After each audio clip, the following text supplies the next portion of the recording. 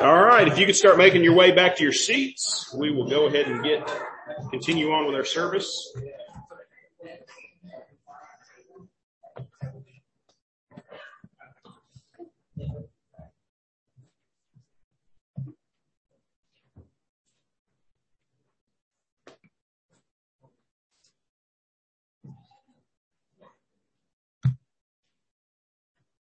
All right. Let me go ahead and read our scripture passage, and then we'll go to the Lord in prayer one more time. So if you got your Bible, turn to Psalms 33. So as we've done for the last few years, as we enter into the month of July, we take a break from our regular series and whatever we've been doing. Right now, obviously, it's been Luke. And so we take a break and we just do some individual Psalms and kind of skip around in the Psalms a little bit, talking about different topics. Typically it's an opportunity for, to hear a couple of other guys preach, during that time. And so not next week, but the week after that, we're going to have James, come and, share with us. And he's actually going to be preaching out of Psalm 34, just coincidentally. And so they'll be back to back on that one. But let me, read our scripture and then I'll pray for us. So, Verse 1 says, "Sing joyfully to the Lord, you righteous. It is fitting for the upright to praise him. Praise the Lord with the harp. Make music to him on the 10-string lyre.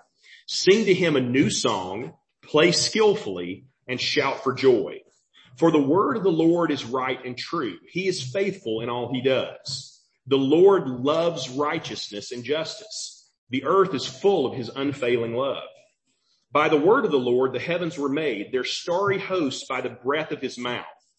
He gathered the waters of the sea in jars. He put the deep into storehouses. Let all the earth fear the Lord. Let all the people of the world revere him.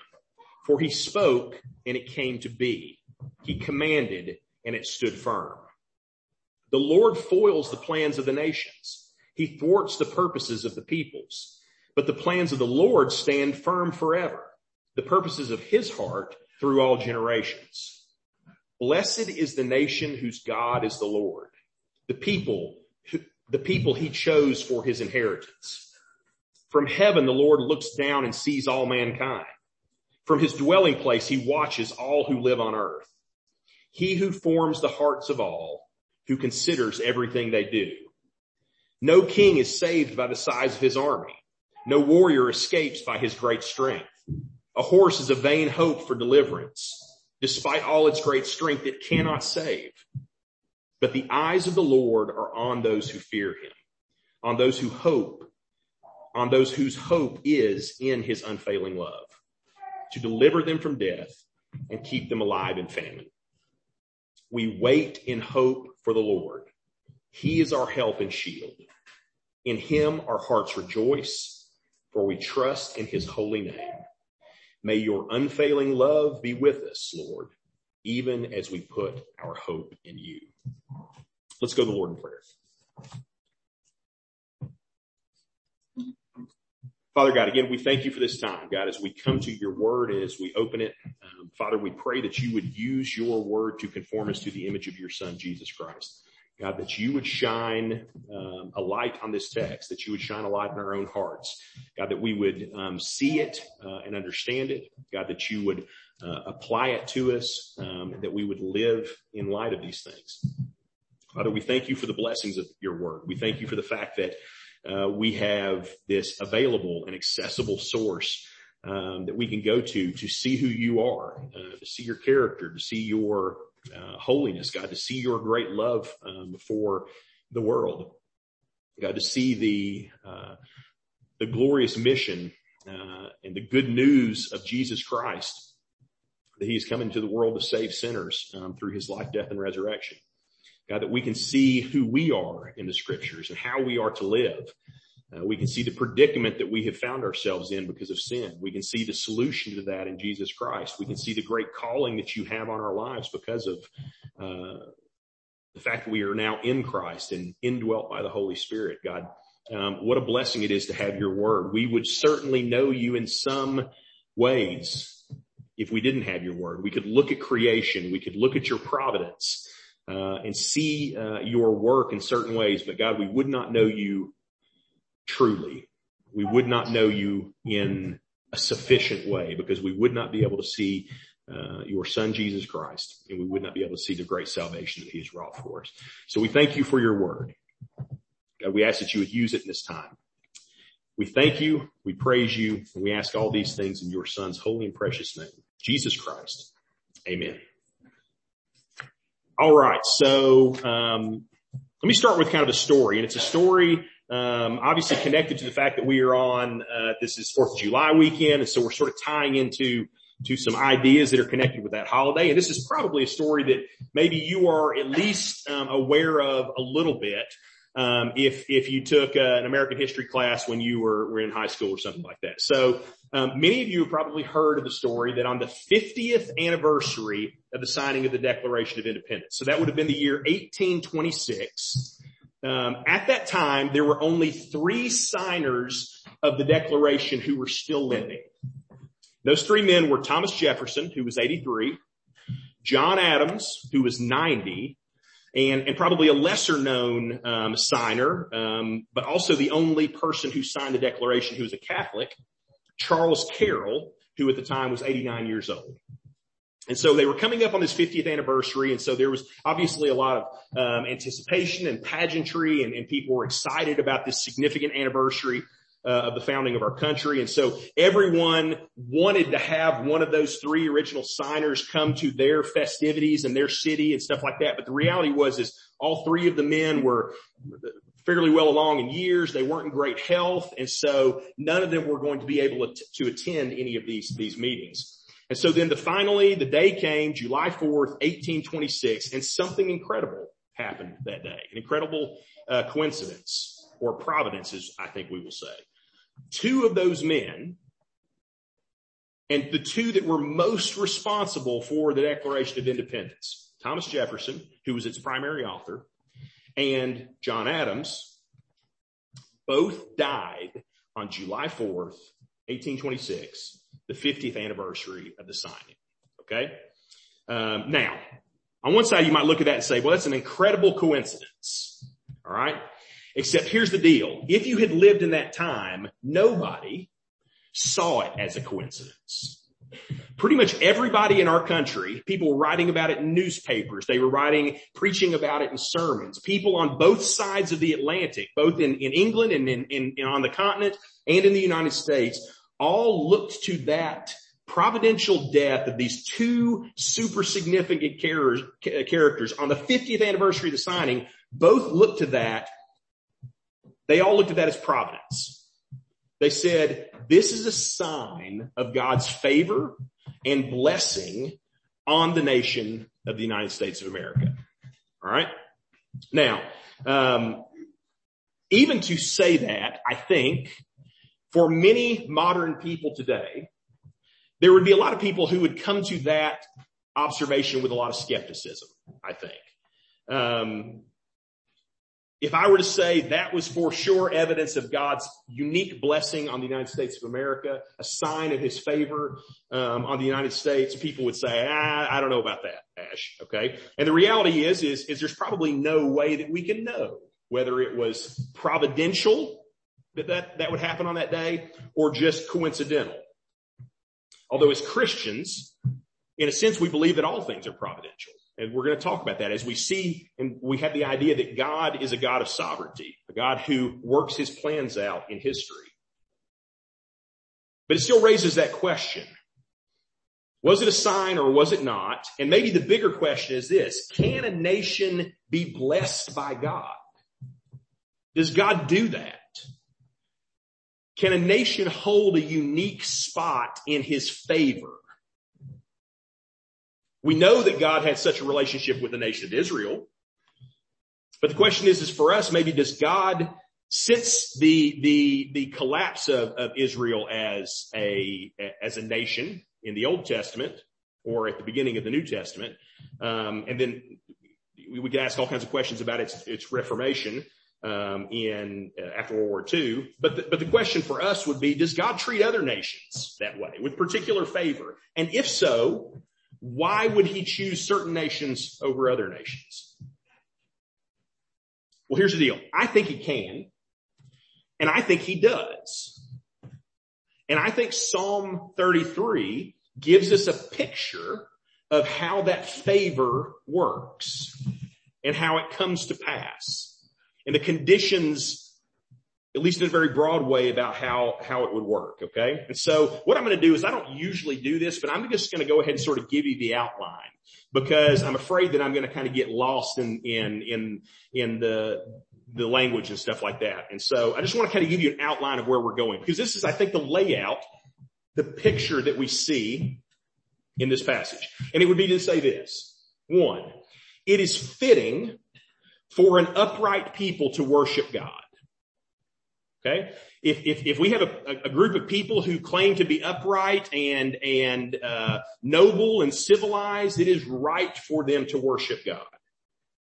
And God prefers certain characteristics and attitudes over others. He loves certain attitudes and he despises other attitudes. And moreover, all of creation is a function of his will and power causing it to exist. And therefore, if God has called all things into the existence by his sovereignty, then it makes sense that he would also call nations into their existence by his power and sovereignty. And that would be in accordance with those very attributes and things that he approves of. And therefore, it behooves us to act in a certain way, to live in a certain way, so as to receive or hope to receive the blessings of God on a national kind of civic level. Okay. That's sort of the outline. Okay. So that might be a lot. I'll kind of continue to go through it and break it down, but let's sort of begin at the beginning, verse 1. And we see this idea of godliness. Worship of the one true God is befitting of a righteous nation. So he begins out focusing us on worship. Sing joyfully to the Lord, you righteous. For it is fitting and upright, fitting for the upright to praise him. Praise the Lord with harp. Make music to him on the 10-string lyre. Sing to him a new song. Play skillfully. Shout for joy. Okay. There's a command in this passage to worship God. Okay. We are to sing. We are to praise. We are to make music. We are to shout to the Lord. And notice kind of the nuance of those places. We are to worship God with creativity. That's what it talks about when it says, bring him a new song. We are to worship God with excellence. It tells us to play skillfully. We are to worship God with exuberance. Shout for joy. All right. This is good and right for an upright people to do. Okay. It is fitting for a nation that wants to be a nation that is upright to worship the Lord and to worship him well. Now, I want to read you a quote from John Adams, and it's kind of an extended quote, and it's just something that ties into the idea of what we're looking at here. It's old-timey language, and so I don't want to get lost in it, but let me just kind of read it to you real quick. It says, so John Adams writes this. He says, while our country remains untainted with the principles and manners which are now producing desolation in many parts of the world, and while she continues sincere and incapable of an insidious and impious policy, we shall have the strongest reason to rejoice in the local destination assigned to us by providence. Basically what that's saying is this. That's not the end of the quote, but he's basically saying, hey, if we imbibe the things of the world, if we live the way the world does, then we can expect to end up in the mess that many places in the world are in. But if we will, in sincerity, follow God with piety, then we can expect that he will providentially provide for us. But he goes on to elaborate. He says, but should the people of America, once they become capable of that deep simulation, he means faking it towards one another, and towards foreign nations, which assumes the language of justice and moderation, while at the same time practicing iniquity and extravagance, and displays the most captivating manner of charming pictures and candor and frankness and sincerity, while in rioting is rapine and insolent, then this country will be the most miserable habitation of the world, in the world, because we have no government armed with the power capable of contending with human passions unbridled by morality and religion. So what is he saying there? He's saying, if we live in a godless way, then there's nothing in our national government, and he's zooming in on the Constitution. He's saying there's nothing about the way our government is ordered and our society is ordered that we will be able to continue. If we live in a godless way, there's nothing in our founding system to restrain that. And then he goes on to explain avarice, ambition, revenge, gallantry would break the strongest cords of our Constitution as a whale goes through a net. Our Constitution was made only for a moral and religious people. It is wholly inadequate to the government of any other. That's the key line. Our Constitution was made for a moral and religious people, and it is wholly inadequate to the government of any other. Right? So what does that mean? That basically is to say this, is John Adams is pointing something out, a long and drawn out kind of conversation, but he's saying this, he's saying it is fitting for the way that we have designed our government, this constitutional Republican democracy. It is fitting that we should worship the Lord. And if we don't, none of that stuff that has been created is going to hold together. All right. It isn't enough. Constitutional government, the three different bodies, the judicial and the executive and the legislature, all these different systems that we have, none of those things are good enough or strong enough to hold our country together if we are not a people of morality and worship of the one true God. Okay. And so the deal is it ties into this passage, specifically the idea that we saw in the very first phrase. It is fitting for the upright to praise God. Okay. It is fitting for us to do that. If we are not an upright people, our nation will suffer for that. Now again, that does not mean that we are trying to impose some sort of, universal Christianity on everybody in some way. It is not against religious liberty. We want our nation to be a place where people can believe as they see fit. Because if you don't do that, if we force Christianity on everybody, it wouldn't be any good anyway, right? It would not be the kind of place that we want to live because you'd have a fake and coerced Christianity. So we're not talking about that. And yet at the same time, we want a national Christianity. So there's this term that's going around a whole lot lately, right? Of Christian nationalism. We hear that phrase a whole lot. And it's a weird phrase because it gets a lot of bad press. And in many ways, maybe it should. But here's the thing that I always think about. When I hear that phrase, I go, I'm a Christian and I'm a nationalist. I love our country. I want what is best for our country. I think it is our job to care about our country. And it's other countries' jobs to care about their own countries. And so maybe my opinion of that term would be that you just got to make sure you put the noun and the adjective in the right place. I don't so much want a Christian nationalism, but maybe a nationalistic Christianity. I don't want a Christian flavored patriotism. I want a patriotic flavored Christianity. Does that make sense? What I mean by that is this. I want my identity to be found in Jesus Christ, who happens to be an American. Okay? My Americanness will be important, but my identity will be my faith in Jesus Christ, not the other way around. Not an American that happens to be a Christian, but I want to be a Christian that happens to be an American. Now, you may not see it that way. You may say, I see it in a different way than that, Ash, but it's just something that I was thinking about as we read through this, because I think what Adams and maybe even this passage is pointing to is the fact that if we are not Christians first, then our country can't stand together. It will not hold together, based on just the institutions that we have made. Now, again, I don't expect other countries to feel that way. because they should be nationalistic about their own countries. They should love their own countries and want the best for their countries and work for the best of their countries. But I want my faith to define me and my nationality to be a secondary characteristic. And again, I believe the only way that we can hope to be blessed as a nation is by living as faithful Christians within our communities and our society in obedience to God. And it's fitting for an upright people to worship the Lord. Okay? So that's that first idea, that it is fitting for us to do this. But then the reality is this. So what does that mean? What does that look like? Well, there are certain characteristics that God likes and there's certain things he doesn't like. Okay? That should just go without saying. Verse 4. For the word of the Lord is right and true. The things that God says he has revealed to us are right and true. He is faithful in all he does. The Lord loves righteousness. The Lord loves justice. The earth is full of his unfailing love. God likes some things and some things he hates.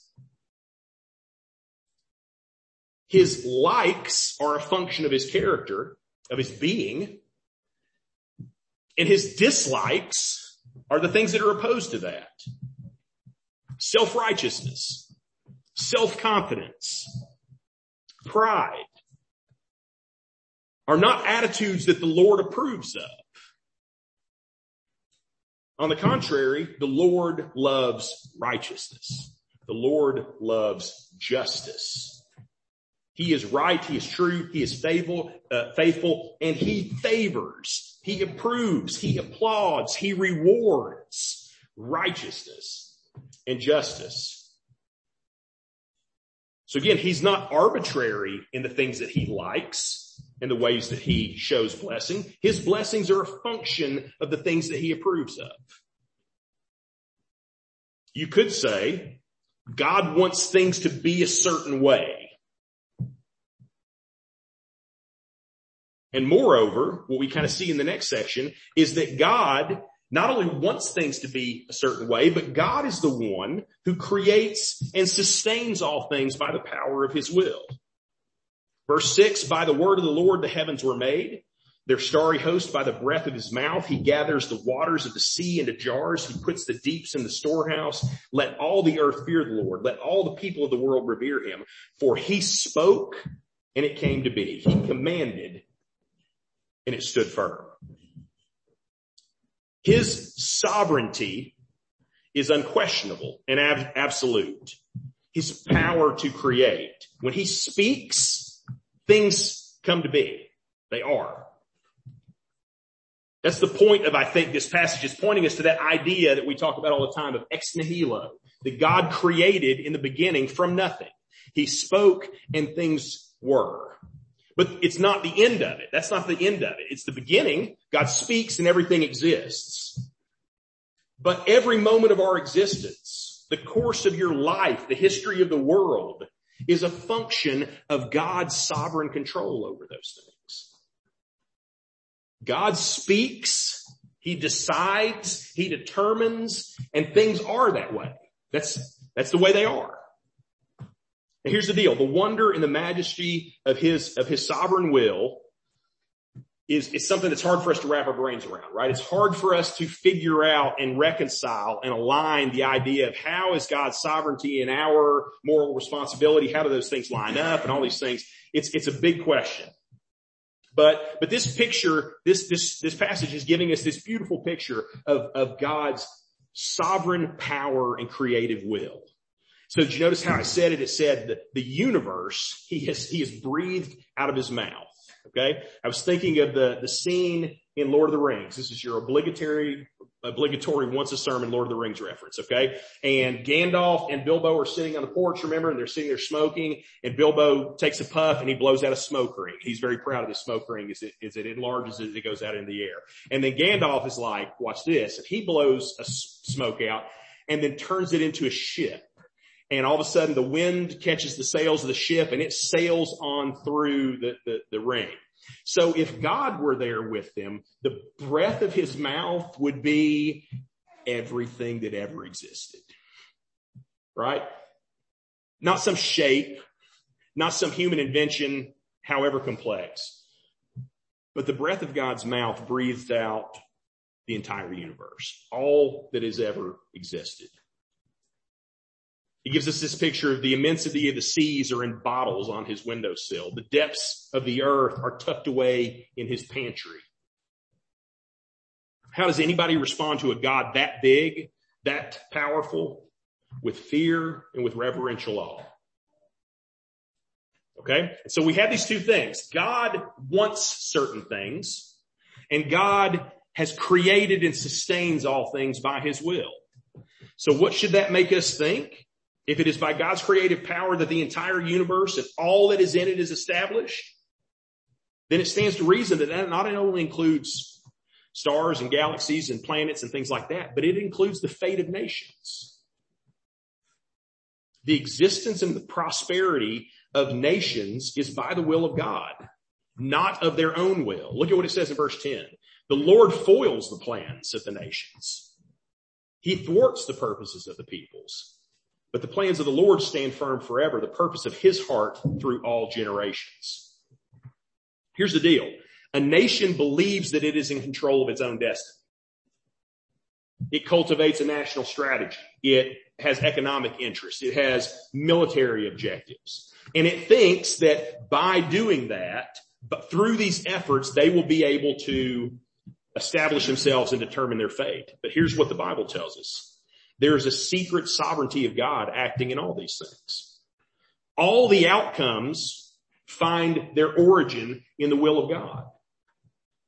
Men and armies and nations, they plan and they strategize and they execute, and they believe that by doing so, they will guarantee certain outcomes. You know, the Bible teaches us they're wrong. Verse 16, no king is saved by the size of his army. No warrior escapes by his great strength. A horse is a vain hope for deliverance. Despite all of its great strength, it cannot save. So here's what that means. It means a powerful army is not the cause of victory. It is the means of victory. A strong government is not the cause of national exceptionalism. It is the means by which those things are accomplished. The cause of those things is the will of God. The cause is his sovereignty. So God establishes a nation. He prospers it. He protects it. He preserves it. And in his providential care, that nation lives and moves and has its being. So then the next question we would ask, and it's in keeping with what we already talked about. Well, why does God prosper some nations and bring to other nations to ruin? Verse 12, blessed is the nation whose God is the Lord. That's sort of the key text for the whole sermon. Blessed is the nation whose God is Yahweh.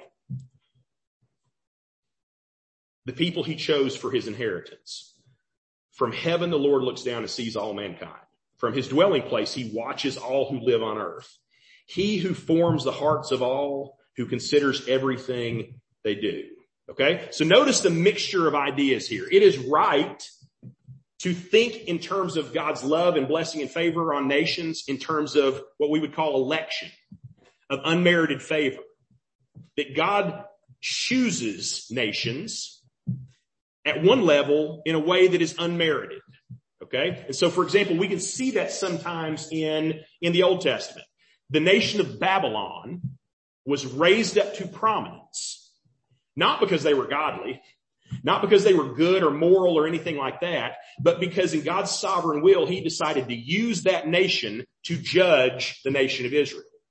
And then, after they had done that, Babylon was judged itself. Okay? But that was a function of God's sovereign will. And so it's right to talk about this sort of unmerited electing kind of choosing of God. There's no question that God does that.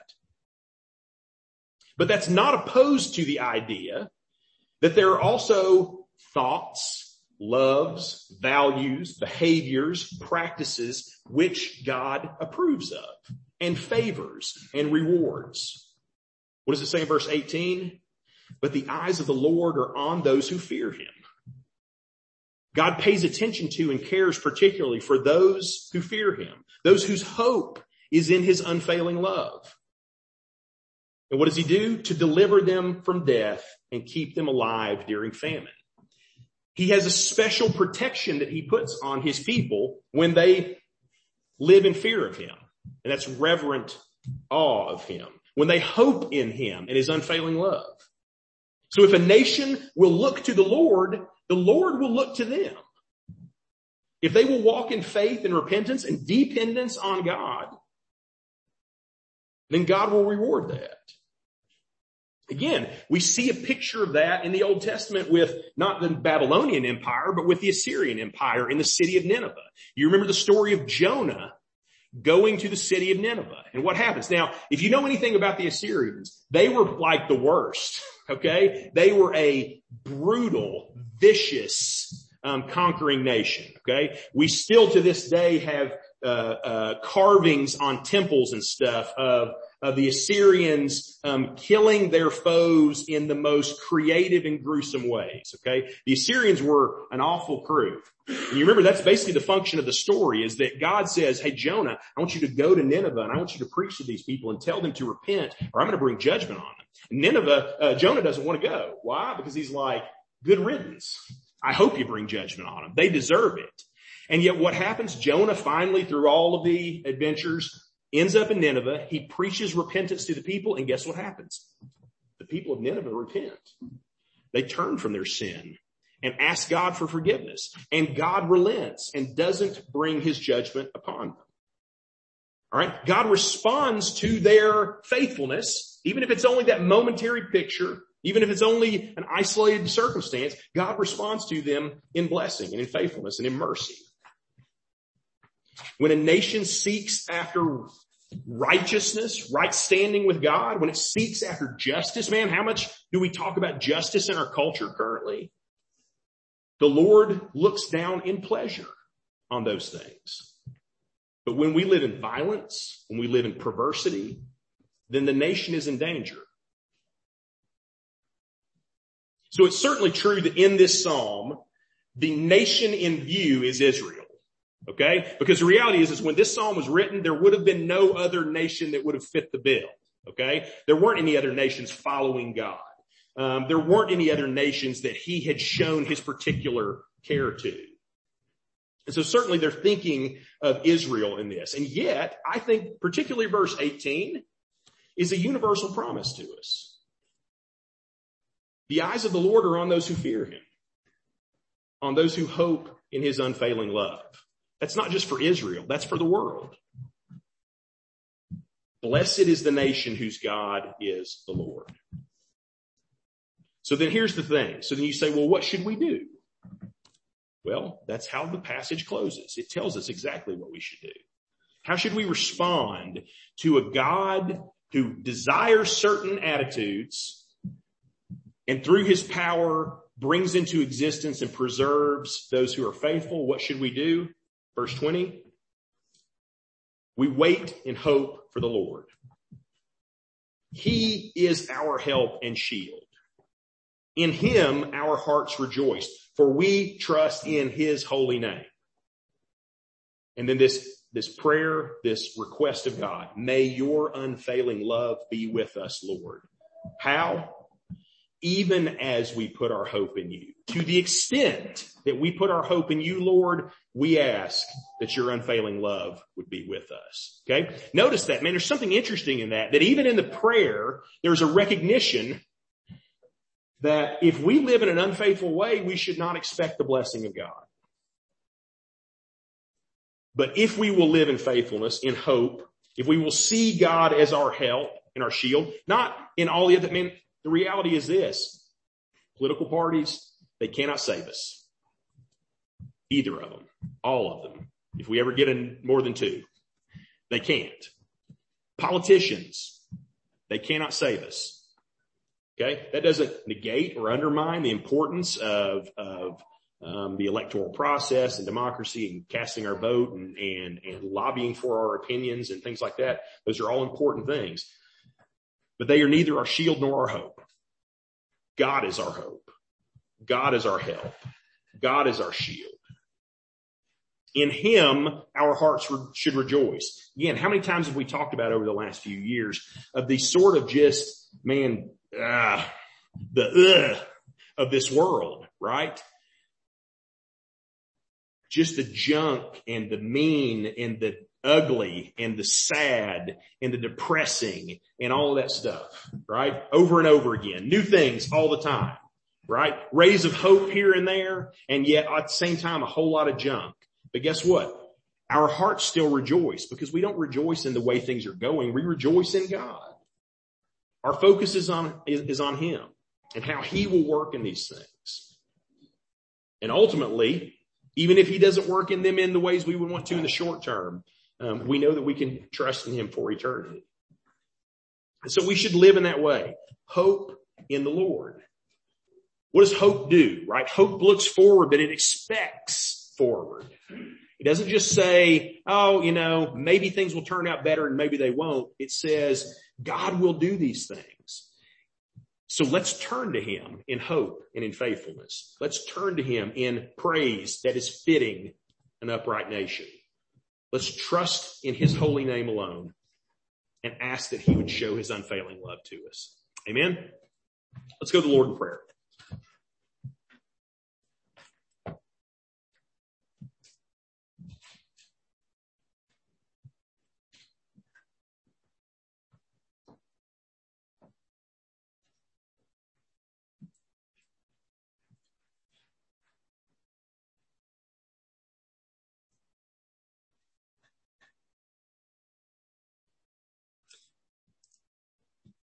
Father God, I am convinced that you have over the centuries shown a particular blessing and care for the United States of America. God, we have not been the only recipients as a nation of your particular care. God, you have worked in places all over the world to protect and to provide for people groups and for communities, God, for states and for nations. And so, God, we do not claim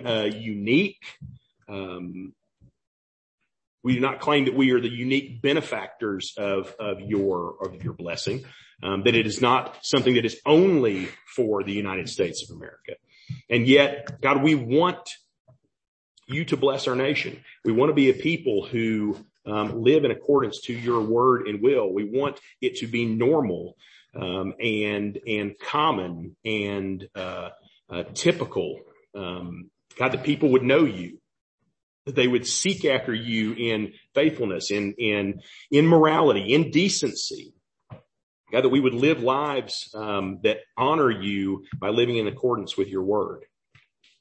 Father, we are certainly in a time in our nation where much of it is turning and running from you as fast as they can. And so, God, as we often do, we continue to pray for revival. We've asked that you would bring revival in our community, in our church. God, we ask that revival would be bigger than that it would be a national revival. God, we have seen you move in uncommon and supernatural ways throughout the history of your church, and yet it has been generations since we have seen you do that the way you have done it in the past, God. And so we ask for your blessing.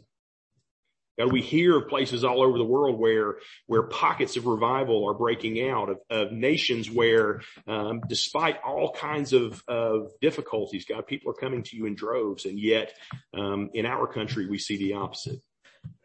So we ask for, God, for you to turn that around.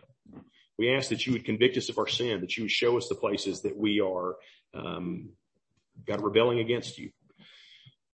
God, that we would focus our lives on living in such a way that honors you and the gospel by which you have saved us. God, help us to do that. And as we do that, in keeping with that, God, would you bless our nation? God, would you give us peace? Would you give us righteousness? Would you give us justice? That we would be able to live in a place where people can live in peace and where they can seek and find you in safety. We thank you. We praise you. We ask these things in Jesus' name.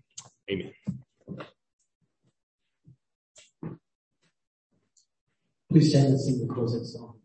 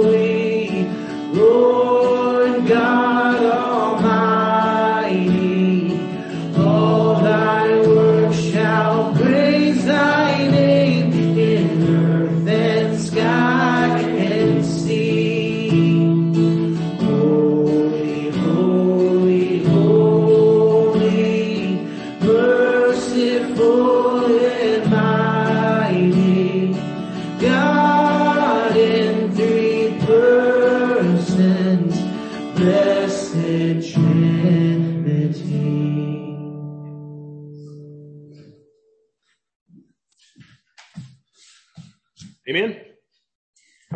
Glad you're here. Hope you have a great weekend. Hope you get to spend some time with family and enjoy just the blessings that we have. And I would encourage you to do this. I feel like it's not hip to pray for our country. It's not the kind of thing that people talk about, particularly maybe among our generation. I know I'm a little older than some of y'all. Man, pray for our country. Right? As in your observances tomorrow, as we're having fun and eating barbecue and shooting off fireworks and blowing things up, which are all good and literally mandated by the founding fathers.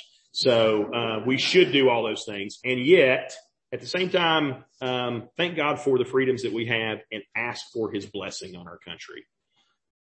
Amen. All right, hear this benediction as you go. May the Lord bless you and keep you. Make his face shine upon you and be gracious to you. Turn his face towards you and give you peace. We'll see you next week.